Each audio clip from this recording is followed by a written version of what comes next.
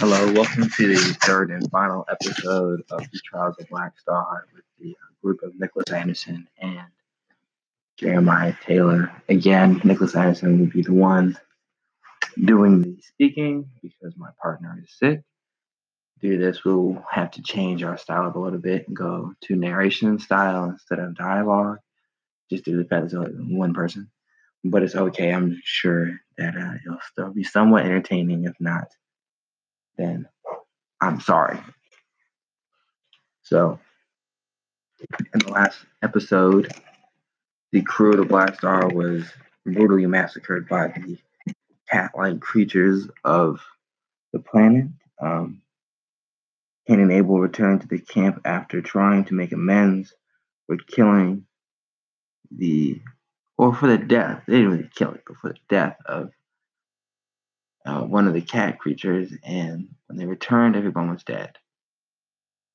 And they had no idea what they were going to do. They were left only with the pain of the absence and the feeling of needing to get revenge. Now let's remember that the cat creatures are intellectually superior and physically superior, not to mention they know the terrain better. So our heroes are in for a battle. So let's begin.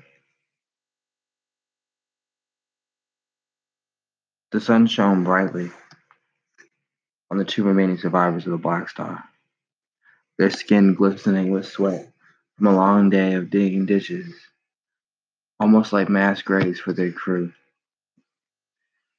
They had no idea that the pain of death could hurt so much, or the fact that knowing that they could have prevented it hurt even more.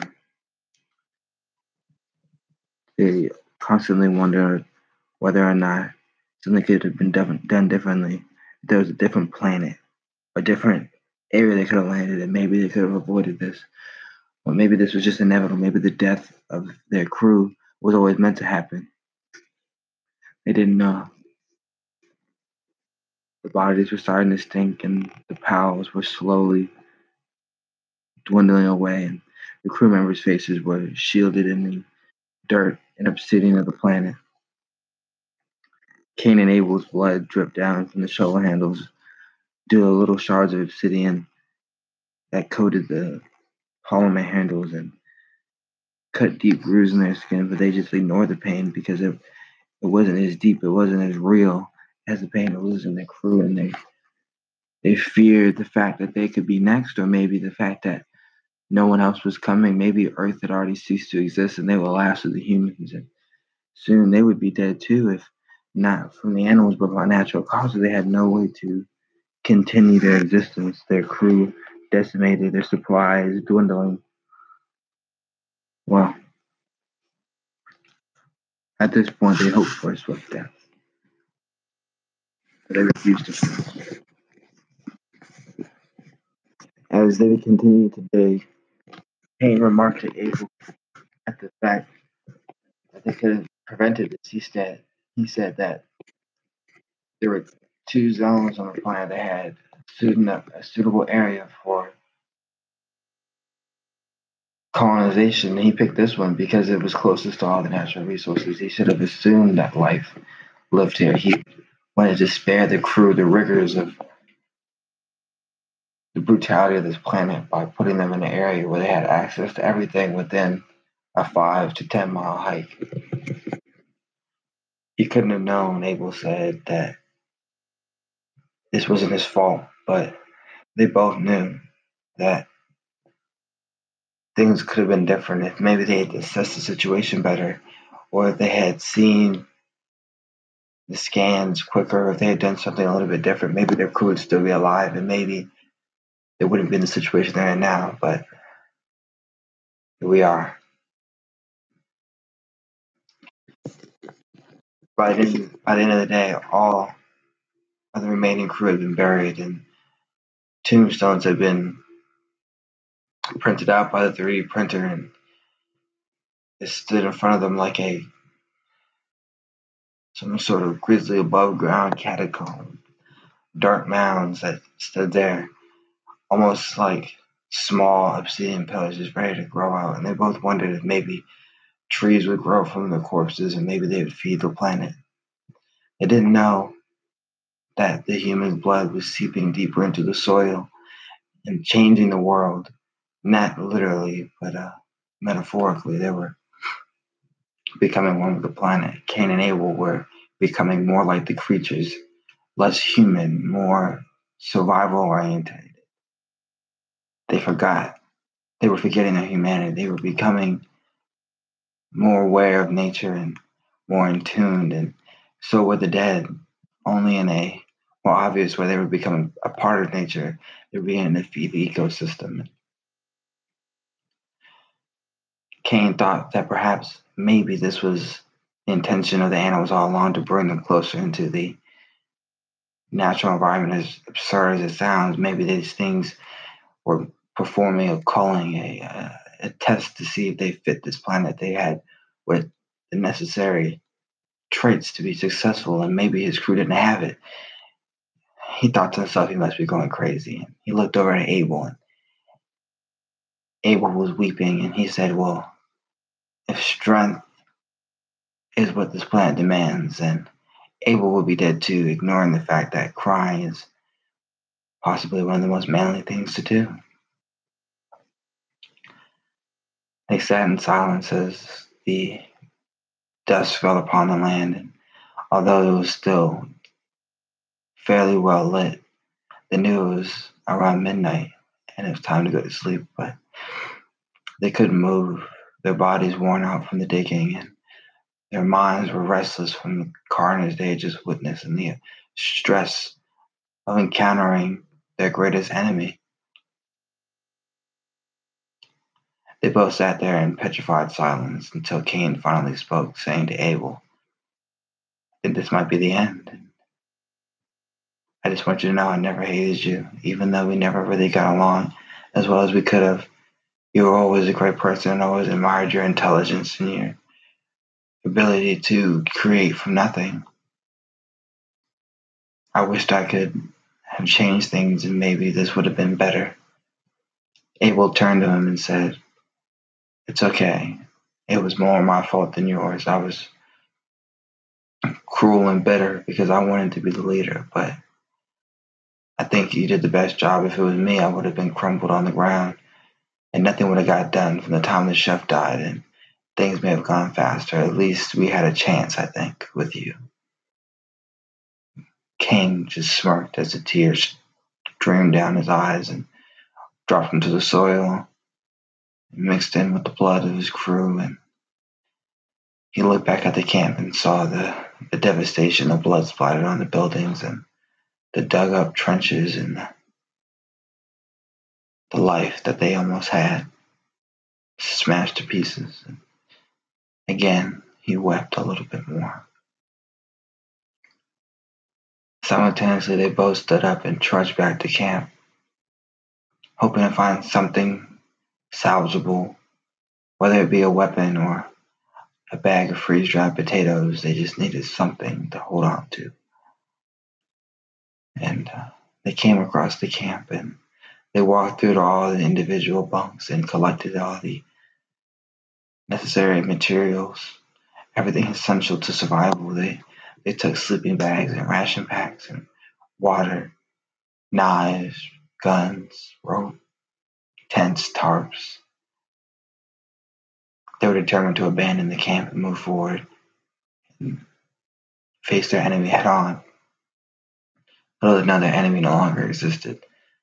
The cats had already proved their point. They no longer needed the humans. They never truly did.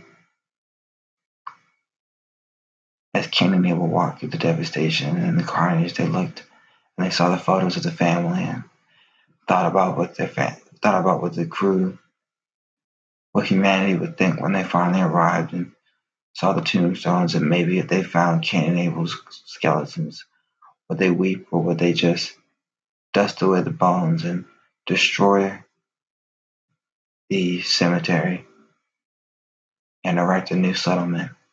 Would they be more successful? Would they kill the cats, or were there just too many?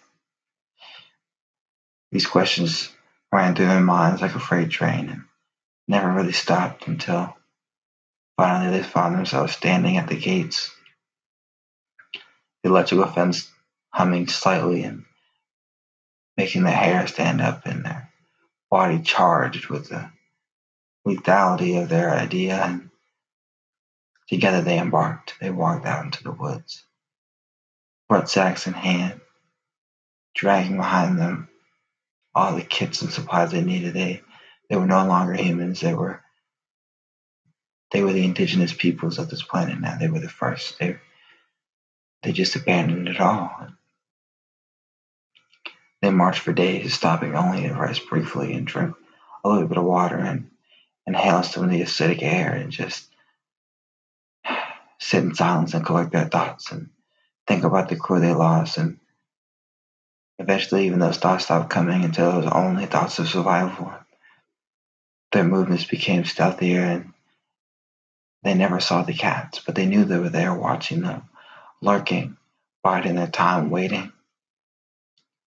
Kane's injuries scarred his face and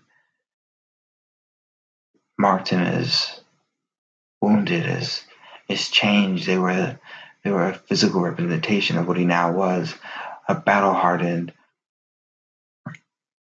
former human, just as he was a former military man. He was no longer part of human society. He rarely spoke, and his vocal cords shriveled up. His tongue no longer knew how to make the words, the sounds that he once relied on to communicate in.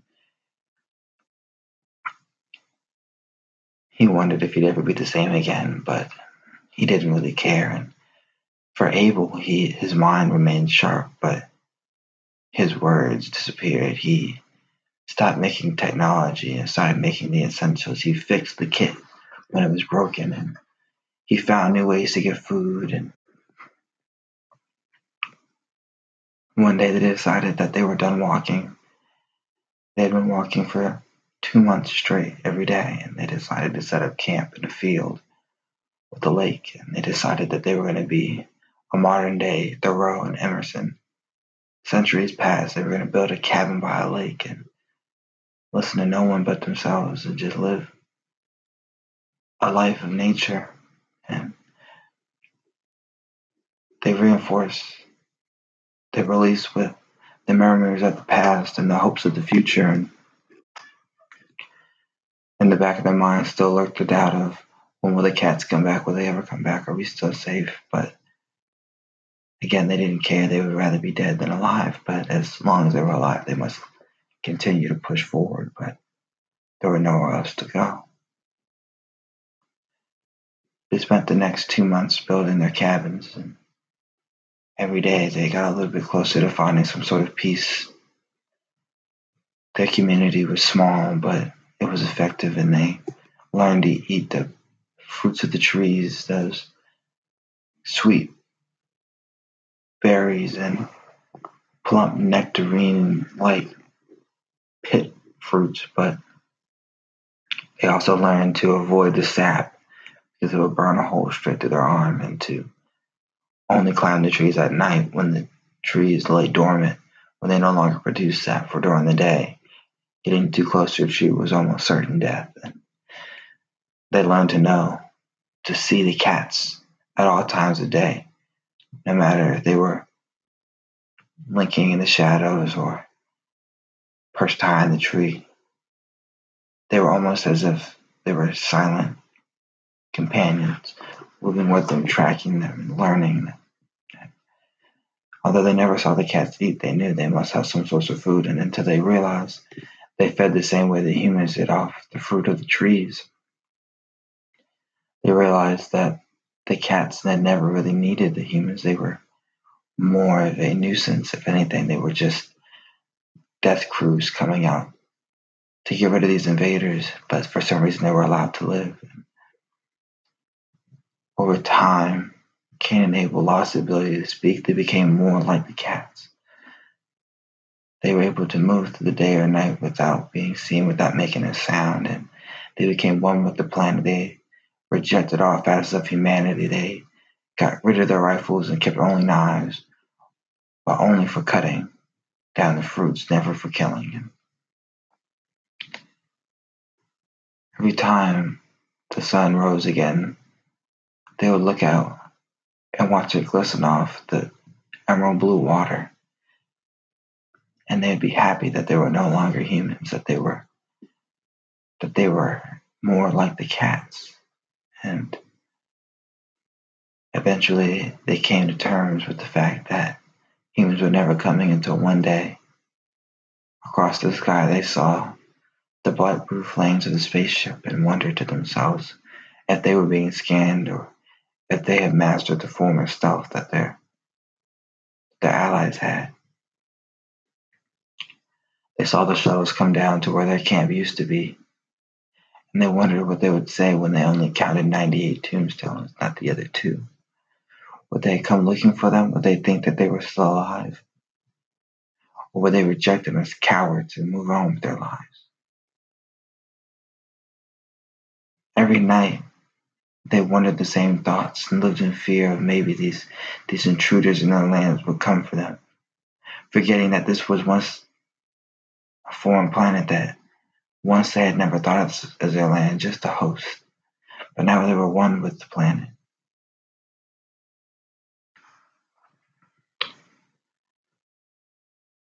Months passed since the humans landed, and activity started to show. Trees started going missing, and big cats, their allies, were gone.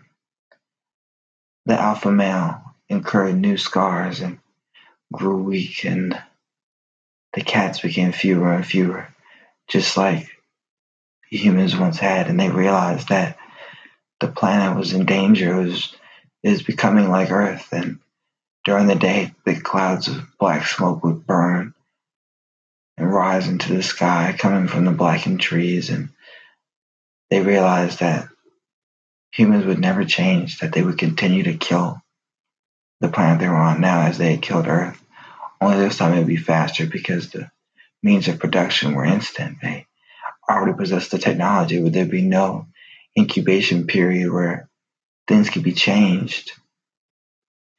They decided that they must return to their people, teach them as they had been taught to love the planet as if it was a mother instead of just a place. Cain and Abel had long since forgot their language, and they tried their best to communicate with the colonists, only to be seen as crazed beasts that were imprisoned, and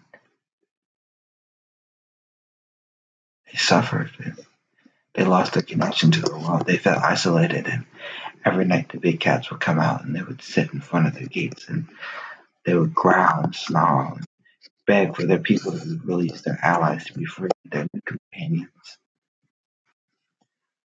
But every night a cat was killed, and soon the cats stopped coming because they realized that these new humans couldn't be changed. There were too many of them. They couldn't be called even if they wanted to. Years passed, and Black Star no longer resembled what it once had been. Beetle-like cars rode new paved streets, and the vast forests that had once dotted the landscape were gone, and the water was no longer blue, but more like a murky black, stained by the soot and smoke that settled back into the water due to the thickness of the atmosphere. The air no longer had that acidic burn to it. It had a almost fulfilling taste, like drinking water every second of the day. It was thicker, and the skies were no longer blue. They shone a dark gray, and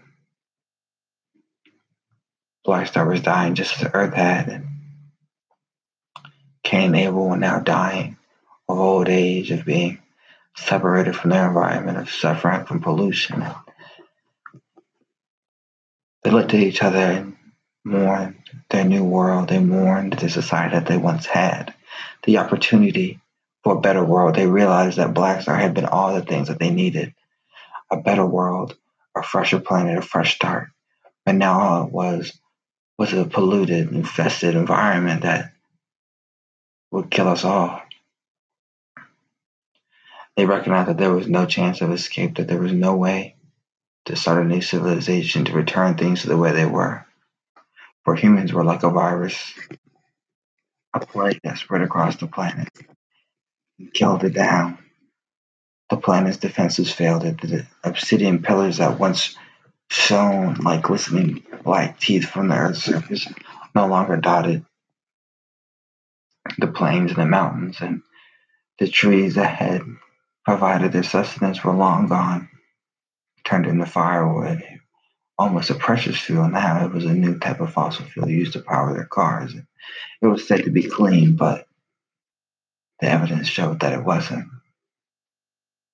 Their brethren were dead, an extinct species only kept in zoos and museums as tokens of a lost time, although it had only been a segment of years. The suns no longer shone during the day, there was now a night. Yet there were no stars, just blackness all around them. They realized that they had been plunged into a hellscape that they had yearned to escape.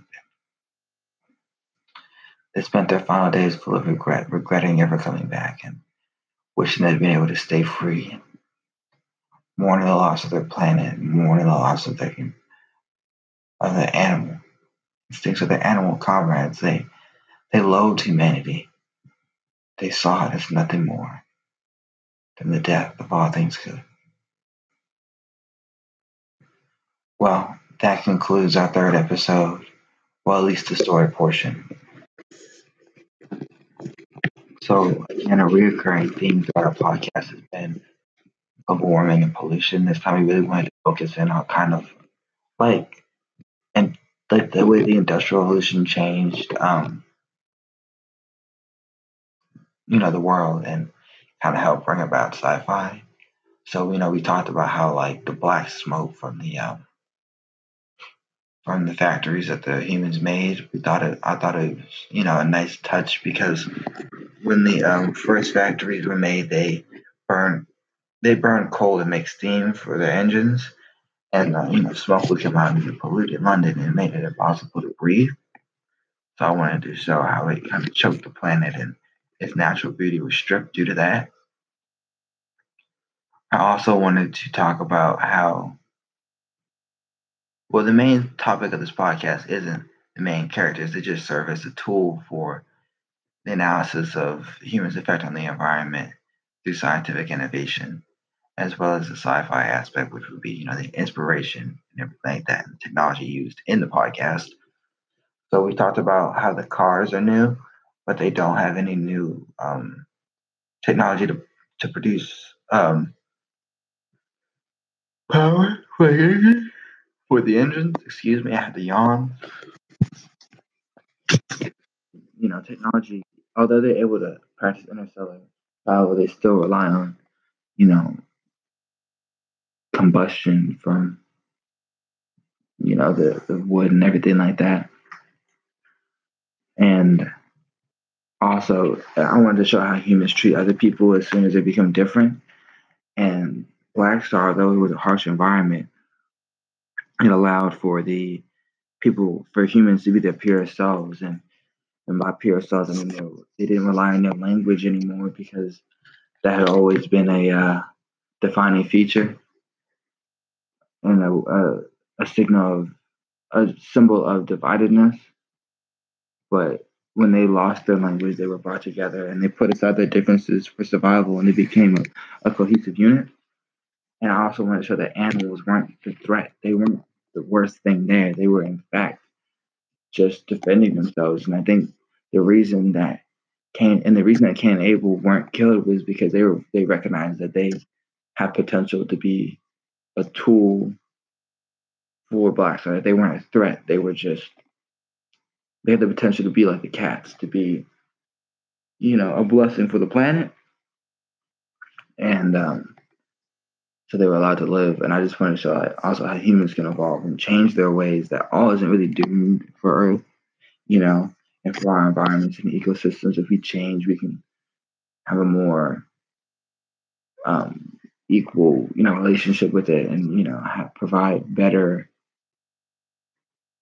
better services for the animals and the environment and just other humans in general. It doesn't even have to be animals. It could be anything. And that's what I thought was really cool about our podcast was that it was kind of diverse in its topics. And I wanted to show how, see, like the animals, they didn't really want, they didn't eat meat. They ate fruit. They were omnivores. They only ate the humans because they saw them as a threat. Just in opposition to how humans only see animals is that we just, kind of kill them because we feel that it's necessary. We feel like it's, just something that we need to do because they're in our territory, which is the same thing that they did, but they stopped once that threat was eliminated. You know what I mean? So I want to talk about that as well. Um, and an inspiration for this podcast, like the sci-fi portion, was kind of like this story I read a while ago about focused on, or they become separated from environments, and then when someone shows otherness, they are immediately thrown in prison because they seem to be like crazy people. Kind of like Brave New World, where everything is ordered, and if you're different, then there's a problem with you. Only in that fact, not in the way that humans are made or anything like that, just in the concepts of how things are changed. So that was a big focus for me. And another big thing was that short story. As soon as the main character alienated himself, he was imprisoned and seen as crazy, just as they were because they had forgotten their humanity. But I think what made them the most human was their ability to adapt to their environment and show compassion to the animals that had killed their crew and move on from that and grow and try to protect their world instead of destroy it for their own means. I think that made them more human than the colonists who came after them. And I like the fact that, oh, that's kind of, narcissistic to say I like the fact that my own podcast analyzed that, but I just felt it was an important thing to show that not all things are as they seem, that there's different ways to look at a situation from a non-binary perspective of human and inhuman, that there's a gray area and that the things that make humans the most important things are the fact that they can show compassion and growth and be more than just um, exploiters of the environment. Another big theme in this was just how people are stuck in their ways. How when the colonists came, the first thing they did was start killing the environment again. Like as if they hadn't learned from their mistakes. Like they justified it as the new planet is different. We have to do this to survive. But there was a better way. If they had been shown by Cain and Abel how to live, how to change, and how to get back to the planet as they took from it, then things could have been totally different. And I feel like it's important to show that how things don't always have to be exploitive; they can be interactive, and everything can coexist. And I wanted to show how humans kind of just do exploit the environment through various means under the guise of it's just this one time and it's important, we need it to survive, but they really don't. So I wanted to, kind of incorporate that. I know I keep tooting my own horn because it's my own writing, but I did like I did like that was included in my podcast because I thought it was an important thing to show. Um, I did kind of take my ideas from Rise of the Planet of the Apes and how the planet was destroyed with this new, technology, not in like the ape or anything, but like how technology has it's also seen a lot of post-apocalyptic sci-fi as how technology is a killing force, not a building force. I wanted to bring that in because that's, I think, an essential part of sci-fi history, especially post World War One. Um, and it's all focused on human survival instead of cohabitation. But I'm gonna resume this right now. As I was saying, I think it's important to show how humans, especially in sci-fi or post World War One sci-fi, have a kind of a negative view, and how everything's kind of like doom and gloom. And I wanted to bring that little piece of that into um, this podcast. You know, how there's always a lot of things like rebirth through science and advancements, and utopian kind of societies where they spread out, but it always comes from destruction. Well, I wanted it to be redundancy. I wanted it to be destruction that led to destruction. They never learn. They stuck in their ways, and this form of humanity is what I think is the most realistic in the future. Like in the future of me, I'd probably be dead by the time anything like this could ever happen. But I do see that we would probably destroy a planet and then go destroy another planet.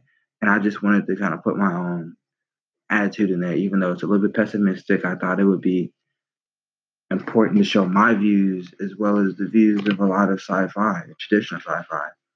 This can be seen in even Star Trek. There's always mention of wars that wrecked human society and that kind of forced them to kind of go out and unify and seek other planets and colonize them. But even those planets are ravaged by wars between the Federation and the Klingons because of the fact that humans have this superiority complex, thing that they're better than everybody or that they have the right to things they don't have the right to. So I just wanted, kind of bring that in and show that just because humans have the capability to change doesn't mean they necessarily will. But that concludes the third episode of our podcast. And I hope you guys, I hope you enjoyed the Dr. Peterkin.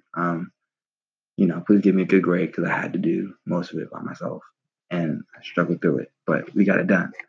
So I'm going to be done begging for points now, but it was really fun. I really enjoyed it. And maybe in the future I'll make another one. But yeah.